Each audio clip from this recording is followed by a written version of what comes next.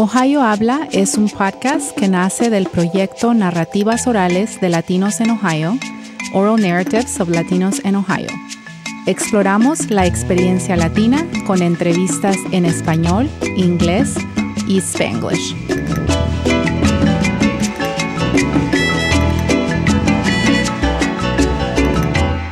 Bienvenidos a Ohio Habla. Mi nombre es Elena Fowles y hoy tendré una conversación sobre los diferentes tipos de comida en Latinoamérica, pero con el mismo nombre, ¿no?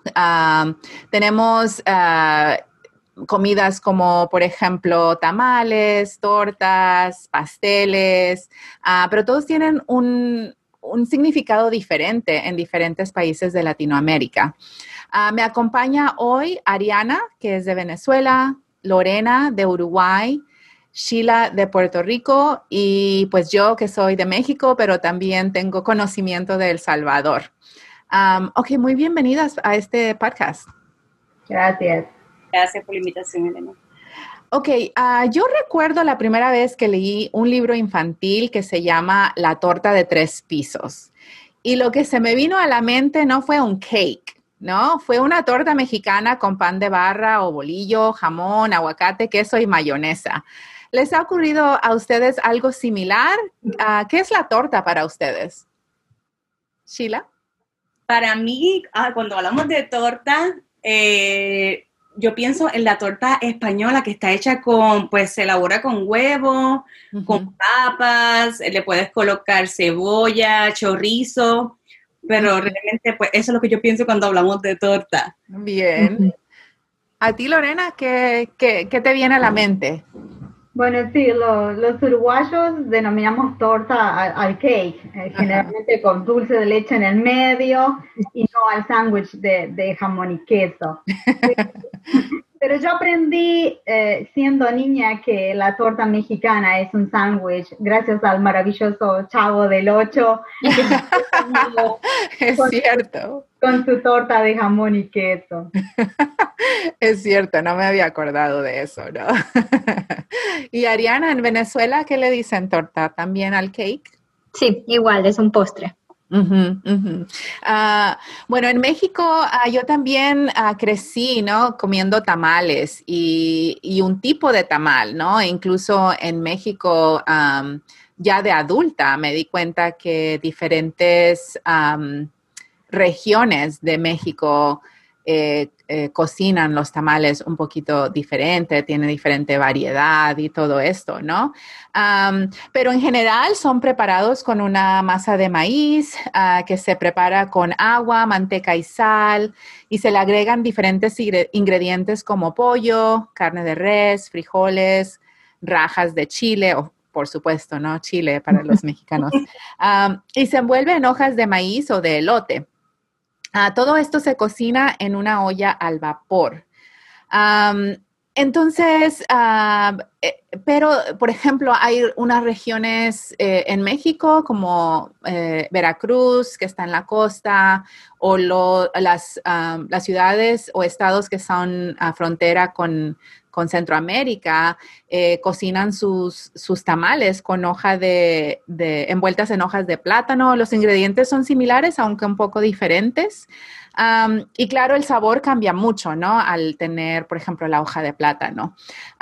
Pero sé que en Venezuela y en Puerto Rico, tanto el proceso como el nombre son diferentes. Háblenme de esto, Ariana y Sheila, de los tamales, que tal vez no le llaman tamales, ¿correcto? Sí, en Venezuela la llamamos hallacas. Y son un plato navideño. Nada más los hacemos en diciembre para Navidad. Parecido, es una masa de maíz, se le pone anato para colorearla. El guiso que se le pone adentro es precocinado y de verdad que varía de familia en familia. Cada quien como que tiene su toque diferente, pero igual carne de res, pollo, puerco, se le agregan aceitunas o pasas. Hay personas que se lo ponen al guiso al cocinarlo, hay personas que se lo ponen después. Pimentón rojo, cebolla, papa. He comido hasta con huevos, que me enteré que es algo más de los Andes. Y también se cubren en las hojas de plátano para hervir al final.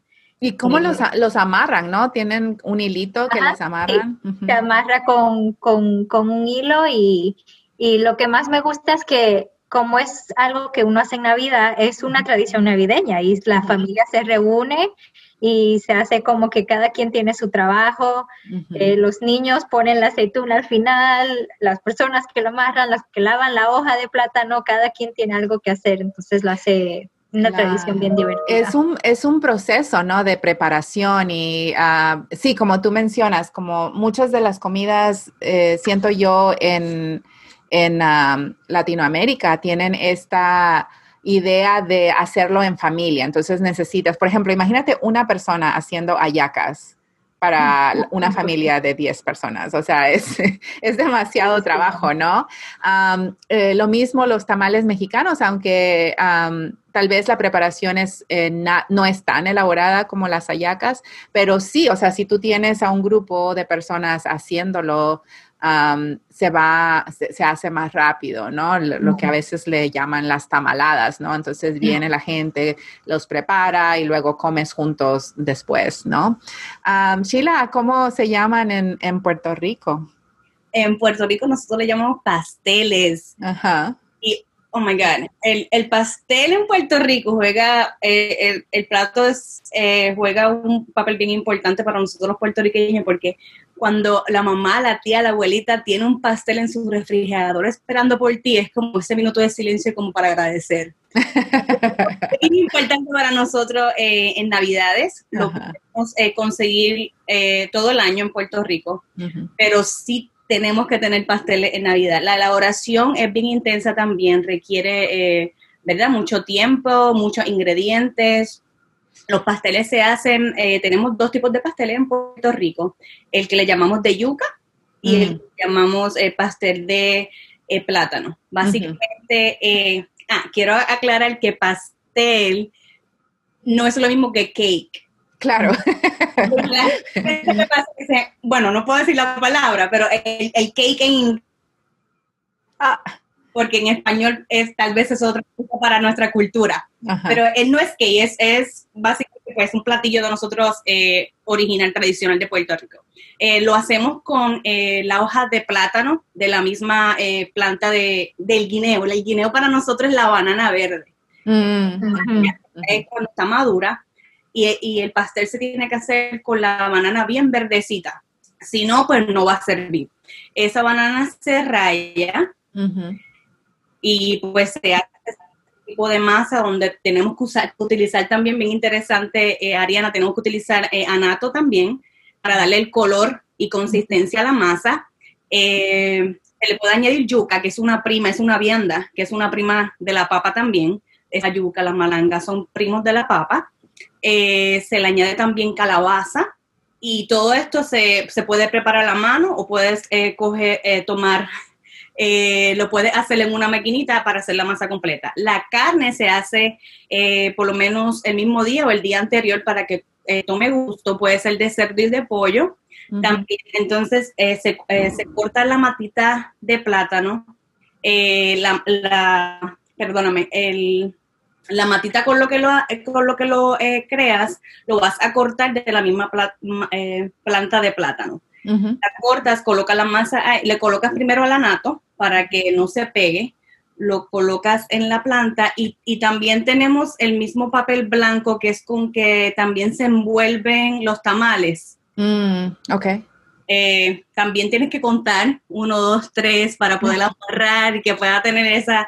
De verdad, es una elaboración muy, muy, muy intensa. Tienen que quedar como rectangulares, ¿no? O cuadraditos, así.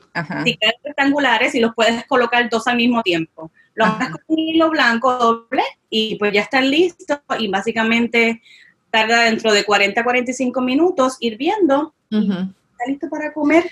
Pero entonces no son hechos de masa de maíz, son hechos de masa de yuca o de plátano. Ok, fíjate, eso no lo sabía. Yo sabía que tenían un nombre diferente, entonces creo que nunca he comido los pasteles puertorriqueños, ¿no? Porque la masa en sí es diferente a los tamales mexicanos y a las hallacas en Venezuela. tengo una anécdota que me acabo de acordar sobre, ¿verdad? Ustedes están hablando de la elaboración, ¿no? Toma tiempo, ¿no? Y creo, tal vez, espero que mis amigos mexicanos no digan, no, toma mucho tiempo, pero siento que el proceso que ustedes explican, ¿no? De Puerto Rico y de Venezuela es un proceso un poco más largo, más elaborado. Sé que la hoja por ejemplo, en las hallacas, que también en los tamales salvadoreños es lo mismo. La hoja en sí se tiene que preparar, ¿no? La hoja tiene que ser horneada, seca, o sea, hay un proceso para la hoja también antes de que esté lista para ser usada para un tamal o para una hallaca. Entonces, el proceso parece ser más elaborado, ¿no? Que un tamal mexicano. Pero me acuerdo una vez la primera vez que probé las hallacas, que son deliciosas, me encantan, tenía una amiga que es venezolana y era un grupo mixto, ¿no? Había gente latina y había gente estadounidense, ¿no? Y este hombre agarra una hallaca, no está probando las diferentes cosas y agarra la hallaca y le da una mordida y no le gusta y lo tira. Y mi amiga dice, pero ¿cómo es posible que va a tirar una hallaca? O sea, no es que, está bien que no le guste, ¿no? Pero dáselo a otra persona porque es que esto cuesta mucho trabajo hacer, ¿no? Y me dio mucha risa, pero eso inmediatamente yo lo entendí, ¿no? Porque, claro, o sea, preparar una sola hallaca toma tiempo, ¿no? Muchísimo. Como para que alguien lo tire a la basura. No, es un pecado. Mi mamá dice que es comida navideña porque tiene tanto trabajo que una vez al año. Sí, solo puedes hacerlo una vez al año. Lorena, ¿hay algo similar en Uruguay? Como los tamales, las hallacas, los pasteles. No, no existen los tamales y hallacas es la primera vez que escucho esa palabra. ¿En serio? Yo, de hecho, probé los tamales cuando vine a los Estados Unidos por primera vez en 2003. Si bien me gustó muchísimo la masa, bueno, primero fue mi sorpresa de ver aquello en la hoja envuelta. Era la primera vez que veía una comida envuelta en una hoja. Y bueno, y la masa sí me gustó, pero no me gustó el relleno. Porque era picante. Era muy picante, exactamente. Y aquí quiero hacer un comentario adicional, y es que los uruguayos y argentinos y brasileños no comemos comida tan picante como algunos otros países latinoamericanos o centroamericanos. Sí, claro. No, es que se le tiene que dar una advertencia a la gente que prueba tamales por primera vez, ¿no? Y yo soy honesta, cuando viene la gente, yo no sé hacer tamales, yo como tamales. Puedo comer tamales todo el tiempo, pero yo no los hago porque es mucho trabajo también, ¿no? Pero yo también soy honesta con la gente cuando yo cocino, cuando vienen a comer a mi casa. Y me preguntan, Elena, ¿esto es picante? Y yo les digo, pues para mí no. Le digo, y yo creo que no sé si me quieras confiar, ¿no? Porque lo que yo considero picante tal vez es muy picante. Digo, no es picante para ti o es muy picante para ti, ¿verdad? Así que le digo, mira, prueba un poquito y tú decides si puedes comer la comida o no. Pero sí, yo doy esa advertencia, ¿no? Que tampoco puedo juzgar bien, porque para mí me gusta el picante y puedo aguantar más picante que otras personas, ¿no? Sí, eso me ocurrió la primera vez que vine a los Estados Unidos, que preguntaba si era picante. No es picante. Sí, es picante, para mí era muy picante. Incluso los postres, yo nunca había comido un postre con picante. Me dieron un postre que era como una fruta en un caramelo y aquello tenía picante también. Bueno, nosotros los mexicanos nos gusta comer fruta con chile, eso sí. Ajá. La fruta picada con limón y tajín que tiene un poquito de chile. Ariana, ¿por qué estás moviendo tu cabeza? ¿No estás de acuerdo con eso? No, es que es igual como dice Lorena, en Venezuela no comemos picante. Sí. Toda la comida es más blanda. Sheila, en Puerto Rico sí se come el picante, ¿no? sí se come el picante, pero no es tan popular como en México. Y hacemos pique, le decimos pique. Sí. Picante homemade, hecho elaborado allí. Sí quiero añadir que cuando tengas la oportunidad de probar un pastel y estés con un puertorriqueño, va a haber un debate difícil. Porque estamos, estamos dos grupos. El grupo que come pasteles con ketchup y el grupo que no. ¿Con ketchup? Con ketchup. Ajá. Con ketchup, pero si te lo comes con ketchup van a decir, no, tú no sabes comer pasteles, no se come así. Es como una persona que sabe de carnes que te dice, prueba la carne primero antes de ponerle la A1. Ay, no, pero me gusta así, pero pruébalo primero. Pues igual con los pasteles. ¿Ketchup o no eres team ketchup? So, va a haber un debate ahí grandísimo, pero yo creo que lo debes de probar primero sin ketchup porque cada persona lo hace distinto y yo creo que la comida tiene una historia. Cuando estaba hablando de esta persona que probó ¿cuál fue la palabra que dijiste? El tipo de comida que botó la basura. Hallacas, las hallacas, sí. Y lo viste y prácticamente como que te rompe el corazón, es porque la comida tiene una historia y yo creo que la comida se aprecia desde cuando la están cocinando hasta que llegan al plato y eso es lo bonito que pues nosotros podemos tener, apreciamos la comida, apreciamos la gente que lo hace y porque no es tan fácil. Tiene trabajo y pues no es tan fácil de conseguirlo y cuando pasan esas cosas uno como que oh my God. Creo que hasta yo casi quería llorar con mi amiga porque yo entendía, o sea, y aparte que tampoco entendía por qué no le gustó a esa persona, ¿no? Pero ¿cómo no te va a gustar una hallaca, no?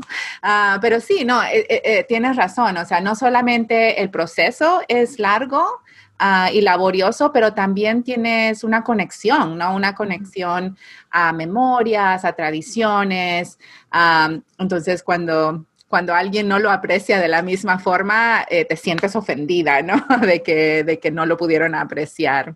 Y eso es lo importante e interesante de las culturas. Yo creo que uno debe aprender de diferentes culturas para tú.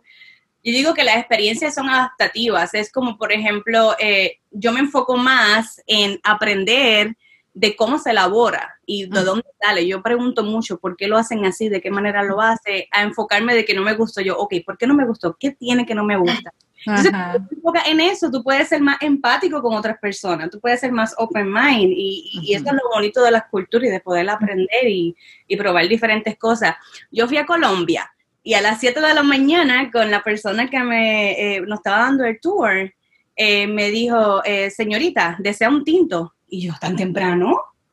Entonces, tinto para ellos es un café. Ajá, sí, yo pensé vino.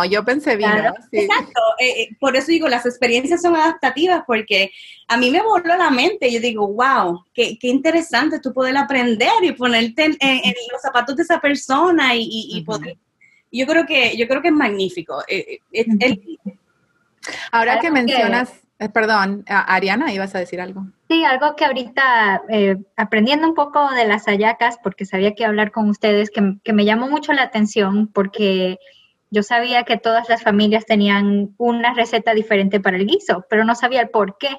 Entonces me puse a buscar por qué no hay receta, y es porque una de las leyendas, no conseguí comprobarlo, es de que las hallacas vienen de cuando habían esclavos y los dueños, lo que les quedaba de la cena de Navidad, los esclavos agarraban y con esos restos es que hacían el guiso. Entonces cada quien como que lo prepara diferente porque era lo que quedaba.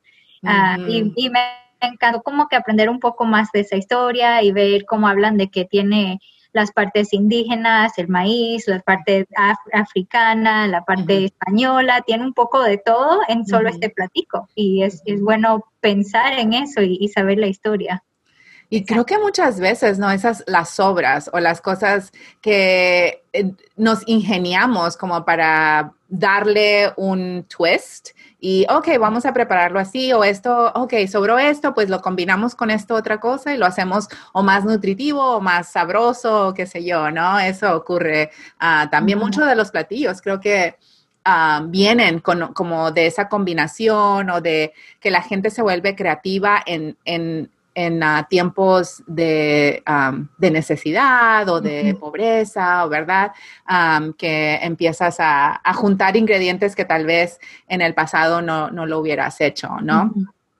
Lorena, hay otra palabra, ¿no? Que también usamos en Latinoamérica para referirnos a comidas, pero que también son muy diferentes, ¿no? De región en región, de país en país.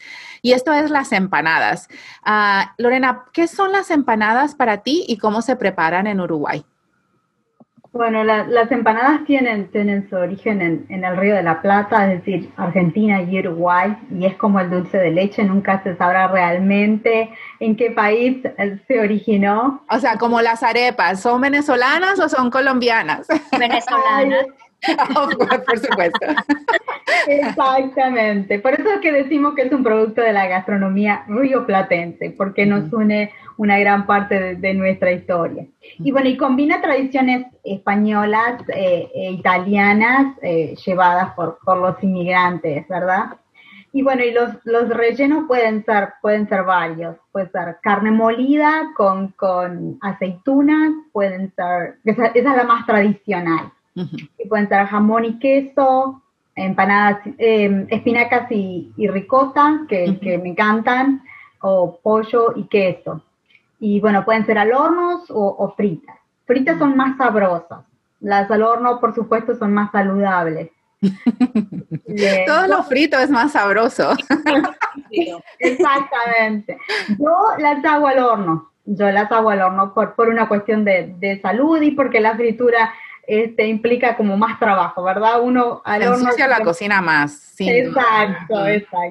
Y bueno, yo prefiero comprar las tapas también por una cuestión, que las tapas es la masa, ¿verdad? El disco de masa, que ya viene preparado y listo para hornear. Y bueno, pero la masa es muy simple, es harina, polvo de hornear, bicarbonato de sodio, ¿verdad? Sal, grasa animal o aceite y agua. Y bueno, hay que amasar, después estirar la masa, cortar los discos, y bueno, se pone el relleno y se hace el famoso repunte, ¿verdad? Que es la vueltita para cerrar la empanada. Yo lo hago con un tenedor, porque el repunte nunca me sale lindo, queda todo feo. Sí. Y bueno, y el relleno más tradicional, como les decía, es carne molida, se frita con cebolla, morrón o pimiento, como le dicen en algunos países, ajo y condimentos, como sal, pimienta, yo le pongo un poco de orégano también, y bueno, una vez que está todo eso cocido, se le echan aceitunas cortadas y huevos duros picados. Y bueno, se arma la empanada y si uno las hace al horno, se pintan con huevo, ¿verdad? Para darle un colorcito. Y bueno, la verdad, gusta muchísimo. Acá en el área donde yo vivo, los amigos siempre me piden empanadas cuando nos reunimos porque es algo completamente diferente para ellos. Claro, pero todas son saladas, ¿no? Las empanadas de ustedes son de carne, o sea, de cosas saladas, no son dulces, ¿correcto? No. Sí, tenemos pasteles, que si después podemos hablar de eso. O sea, tú tienes pastel, a ver, dime, porque hablamos de los pasteles un poco, ¿no? De que en Puerto Rico los tamales se llaman pasteles, ¿no? A ver, háblanos un poquito de eso. Sí, nuestros pasteles son dulces, ¿verdad? Son como una empanada, pero es dulce y frito. Y tiene una masa de hojaldre. Y tradicionalmente se rellena con dulce de membrillo o hay algunos que prefieren con dulce de leche también. Pero tradicionalmente es dulce de membrillo. Y ninguna de estos, ya sea las empanadas o los pasteles en Uruguay, se cocinan para una temporada en específico o simplemente las puedes encontrar en cualquier época del año? Oh, no, sí, es parte de la dieta de las personas todo el año. Okay. Pasteles muchas personas prefieren en invierno, porque como es frito, pero en realidad, en mi ciudad, por ejemplo, en la ribera del río hay como pequeños puestos de venta donde las personas pueden comprar pasteles y tortas fritas y empanadas, y si uno sale a recorrer la costa, digamos, del río, puede adquirir esos productos. Claro, claro. En Puerto Rico hay empanadas. ¿Tienes algún platillo que se llama así? No tenemos, tenemos un platillo que se llama empanadillas, que es más o menos, pues, la masita, se le echa carne molida adentro, puede ser camarones, puede ser steak, beefsteak, lo que quieras, y entonces cuando la cierra, que es como una media luna, con el tenedor, le vas haciendo, pues, la vas cerrando básicamente, pero también tenemos otro debate, porque en un área de Puerto Rico... Con ketchup. No. Mayo ketchup. Mayo ketchup, ok, o sea, más fancy. Fíjate, con esa, mayormente, dependiendo la empanadilla, se utiliza pique. No tanto mayo ketchup, pero el mayo ketchup es divino para todo. A veces también depende el lado de Puerto Rico donde te encuentres, hay un debate de que le llaman empanadillas. En mi área, yo soy del área del oeste, discúlpeme, y en el otro área se llaman pastelillos. Para mi área, pastelillos son de guayaba, más dulce, es como un postre. Para el área de ellos es más, no, eso no es pastelillo, la empanadilla es esta y ganamos y bueno, pues comamos de todo, ¿no? ¿Para qué pelear? Porque es bien interesante. Para mí los pasteles, cuando lo estabas describiendo, parecen más un postre.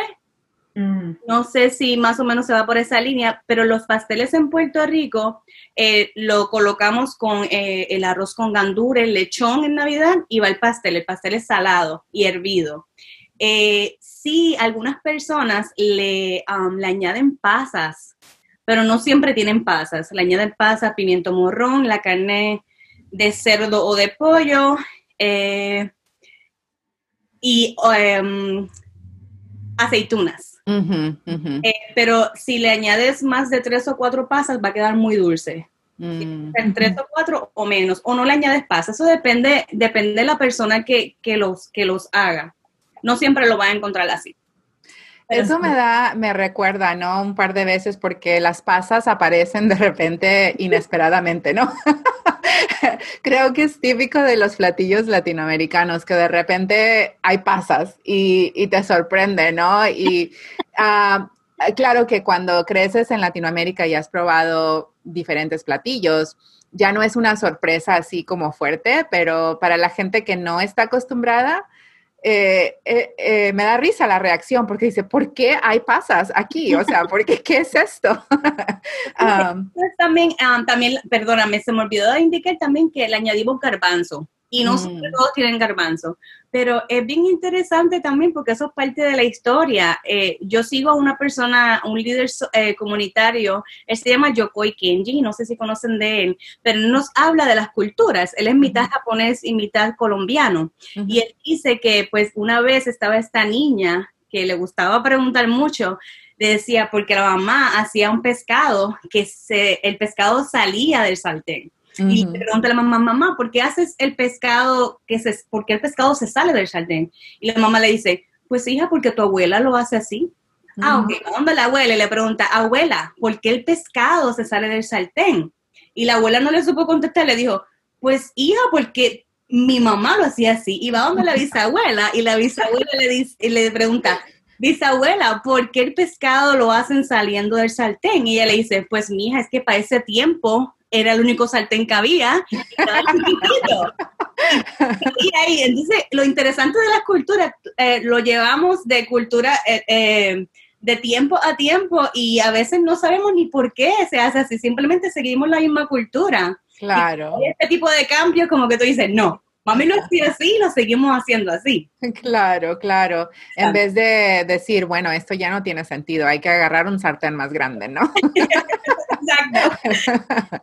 ¿Por qué no? Tenemos más dinero, podemos comprar un sartén más grande. Pero o cortarlo, claro, en dos. Esa es la pregunta ya, ¿por qué no lo cortan y dejan que salga del sartén? Es interesante. Claro, entonces tenemos que pasteles para México es una torta grande, o sea, un cake grande, ¿no? Que puede para cumpleaños, cosas así. En Uruguay tienes como tipo empanadas, son pequeñitos, ¿no? Rellenos de un tipo de dulce o algo. Y en Puerto Rico son lo que yo le llamaría tamales, ¿no? Que son salados, tienen carnes y todo esto. En Venezuela hay pasteles que, ¿y qué son? Sí, tenemos pastelitos, porque las empanadas en Venezuela son igual a media luna, rellenas, pero son con la masa de maíz, igual que las arepas. En cambio, los pastelitos son hechos con harina y son redondos, no son media luna, y son más pequeños. Pero igual no son también salados, son con carne o queso y más que todo se ven en las fiestas como pasapalos o de desayuno, porque de jamón y queso, pero esos son los que llamamos pastelitos en Venezuela. ¿Y no son fritos, son horneados? Son fritos. Bueno, hoy en día casi todo, como dijeron, para ser más saludables tratan de hacer horneados, pero no, tradicionalmente son fritos y más buenos fritos. Okay. Bueno, es claro que cada país tiene nombres diferentes para platillos similares o los mismos nombres para cosas completamente diferentes, ¿no? O sea, si tú me encargas que te traiga una torta para tu fiesta de cumpleaños y yo llego a tu casa con una torta mexicana como la del Chavo de jamón, creo que arruino la fiesta, ¿no? Te quedas pensando, pero ¿y ahora qué hacemos? ¿Dónde ponemos las velitas, no? Y ni creo que es apropiado mencionar todos los nombres de comidas que en un país son comidas y en otro país tienen una connotación no de comidas, ¿no? Que creo que Sheila estaba tratando de evitar decir ciertas palabras. Noté que estaba tratando de evitar ciertas palabras. Háblenme de otros platillos, ¿no? Que tienen tal vez un proceso similar a los platillos que hemos hablado, o algunos platillos tradicionales en otros países, pero que quizás usan ingredientes más locales o regionales. Y Lorena y yo hablábamos un poco hace una semana sobre la lasaña, ¿no? Cómo la hacen, o la lasaña uruguaya, pero también que es similar, la idea es similar al pasticho, que es de Venezuela, y el pastelón, que es de Puerto Rico. Así que me quieren hablar un poquito de eso, del proceso de cada uno de esos platillos. Pastelón mayormente se hace en Puerto Rico, tiene niveles como la lasaña, pero se hace con el plátano maduro. Ya el plátano largo ya está amarillito y es dulce, y en el medio se le echa carne molida, morrones, las aceitunas, queso, y básicamente lo colocas para hornear y es una lasaña de banana. Claro, ¿y no le pones huevo encima también? Pues la verdad, para serte honesta, no sé. Yo sé comérmelo bien, no hacerlo. Tú sabes comértelo, eso es lo importante, ¿no? Saberlo comer. Muy bien. Y para Lorena, para ti, ¿cuál es el proceso? ¿Qué ingredientes se usan? ¿Y se llama lasaña o cómo se llama? Bueno, viendo lo que comentaba Sheila, nosotros tenemos la típica lasaña italiana, que se hace exactamente como lo hacen en Italia, con la masa y la salsa. Pero después tenemos el pastel de carne, y por eso me recordaba el pastelón, pero es con puré de papa, en el medio carne molida, con morrón, con aceitunas, otra capa de puré de papas, y después se le pone puede ser mozzarella y parmesano para darle un toque doradito encima. Encima, o ponerle huevo duro rallado. Mi mamá, por ejemplo, lo hace con huevo duro rallado. y cambia muchísimo el sabor. Pero sí, es como una lasaña, pero no es una lasaña, nada que ver a la lasaña. Pero es muy similar al pastelón, ¿verdad? Ajá, sí, claro, pero con, Puré de papa. con la papa, sí, con el puré de papa. Ariana, ¿para ustedes en Venezuela? Sí, yo diría el pasticho es muy parecido. Tiene una salsa blanca también, Ujú. no solo la de tomate, pero igual depende, hay personas que le ponen huevo, jamón. También tengo familiares que le ponen plátano. Entonces, pero sí, similar a la lasaña, solo que siento que le agregan como que ciertos ingredientes más. Qué bien. Hay otros platillos que me gusta que Sheila, ¿no? Nos menciona. Bueno, este platillo es así, pero hay un debate dentro de mismo Puerto Rico, ¿no? ¿Hay platillos ustedes que puedan pensar que también tienen o se preparan diferente? Por ejemplo, en diferentes regiones del mismo país se prefiere esto. Una de las cosas que también, Sheila, cuando yo fui a Colombia y nos quedamos en este hotel y el desayuno, tenían desayuno, ¿no? Y había consomé como desayuno, ¿no? Un consomé de pollo que para mí estaba delicioso, por cierto, pero era raro como comer un consomé de pollo a las 7 de la mañana, ¿no? Pero bueno, como dicen, ¿no? Si vas a Roma, haz lo que hacen los romanos. Yo comía todo eso, ¿no? Ok, bienvenido, ¿no? Todo este desayuno. Pero sí, es algo que que asocias tal vez con ciertas horas del día o con ciertas comidas. No sé si ustedes tengan ejemplos de algo así similar en los países, dependiendo de la región o otras experiencias que hayan tenido con la comida. Pues mira, yo tal vez para poder comparar otro platillo con otra cultura, diría el menudo creo que es de México. Sí. Nosotros tenemos un platillo que le llamamos mofongo.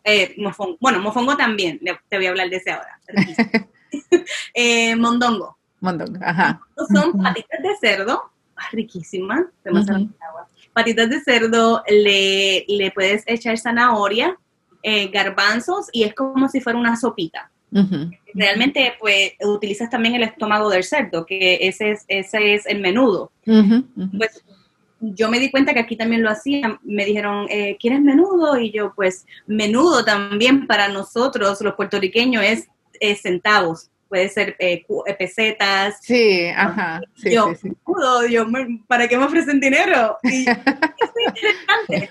Y después, vamos a ver, entonces me dice, no, es un platillo de comida. Y cuando comienzo, y yo digo, pero esto nosotros lo tenemos en Puerto Rico, lo llamamos mondongo. Y yo digo, wow, es bastante similar y como se hace también la preparación, la elaboración es bastante intensiva porque tienes que sacarle toda la grasa al menudo, se tiene que limpiar, colocas el menudo en agua con vinagre, puede ser por unas horas o de un día para otro, luego lo remojas nuevamente, lo colocas en agua y ahí comienza el proceso. Nosotros tenemos otro platillo importante también, que es el mofongo, que es majas el plátano verde.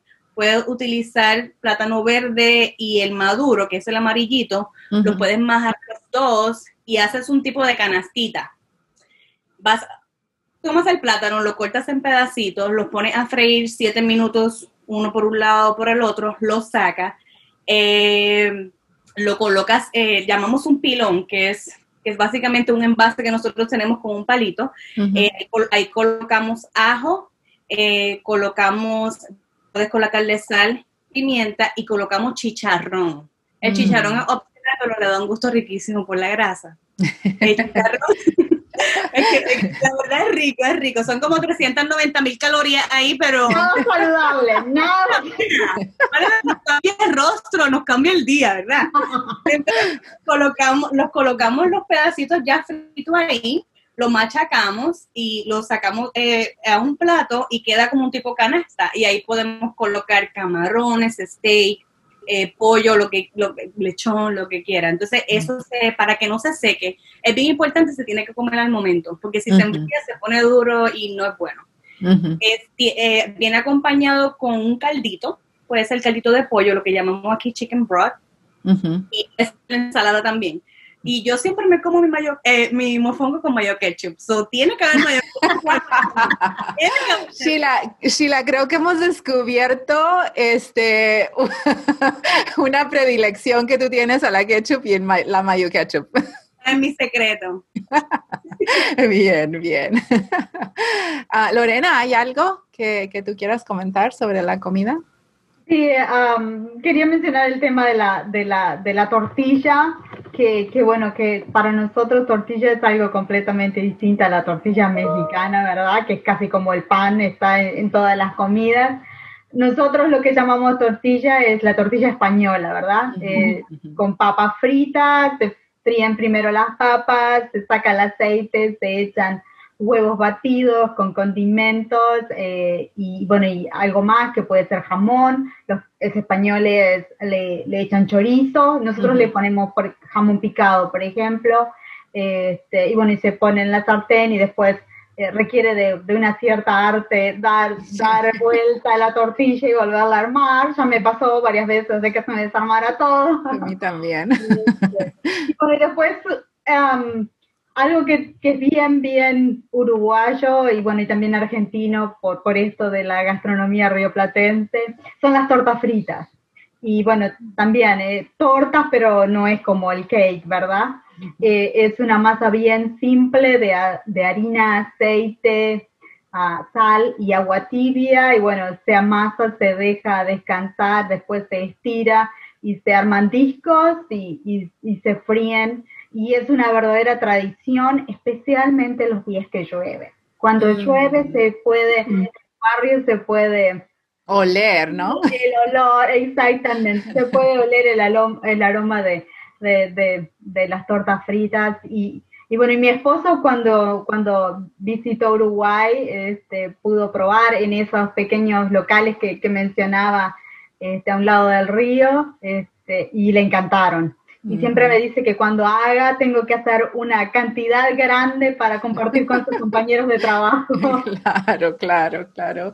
Ariana, ¿quieres compartir algo con nosotros sobre las comidas? Sí, creo que lo que hemos hablado últimamente fue sobre el quesillo. En Venezuela tenemos algo parecido al flan. Pero estuvimos hablando mis papás y yo que cuál es la diferencia, ¿es lo mismo, sí o no? Entonces lo buscamos y encontramos la única diferencia es que el quesillo se le pone el huevo, todo el huevo, no solo, ¿cómo se dice en español? El yolk. La clara del huevo. Entonces hace que sea como que más esponjoso, no tan cremoso, y por eso le dicen quesillo, porque le salen los huequitos así como el huevo. Como el queso. Como el queso, sí. Entonces, encontramos que esa era la única diferencia, es el huevo y bueno, mi mamá y muchas personas, por ejemplo, le echan ron a veces o chocolate o cosas así para darle otro sabor. Sí, ahora que mencionas, ¿no? El quesillo para nosotros es flan, que es un poco diferente y también para Puerto Rico. Y el flan de coco de Puerto Rico es mi favorito. Ay, qué rico. 100%. 100%. Nosotros tenemos flan, pero con dulce de leche. Nosotros le ponemos dulce de leche a todo. Todos los postres. No mayo ketchup. No. Pero es increíble como uno siente ese orgullo cada vez que hay un quesillo. ¿Eso es flan? No. Entonces, ok, pero ¿cuál es la diferencia? Y es casi lo mismo, pero... Sí. Claro, es como un insulto. ¿Cómo crees que es flan? Es quesillo. Exacto, o sea. Yo había escuchado la palabra quesillo, pero asociaba con algo con queso y no pensé que fuera un postre similar al flan. Sí, no, es muy rico también, es muy rico. Bueno, mujeres, muchas gracias por esta amena y divertida conversación de las comidas. Creo que tenemos que... grabar otro episodio, ¿no? Hablando un poquito más de todas las comidas de nuestros países, ¿no? Yo creo que apenas ya empezamos a hablar de ciertas cosas, ¿no? Pero gracias por este tiempo con ustedes. No, gracias a ti. A todos, gracias por escucharnos y recuerden seguirnos en Facebook y de compartir este podcast con otros. Hasta la próxima.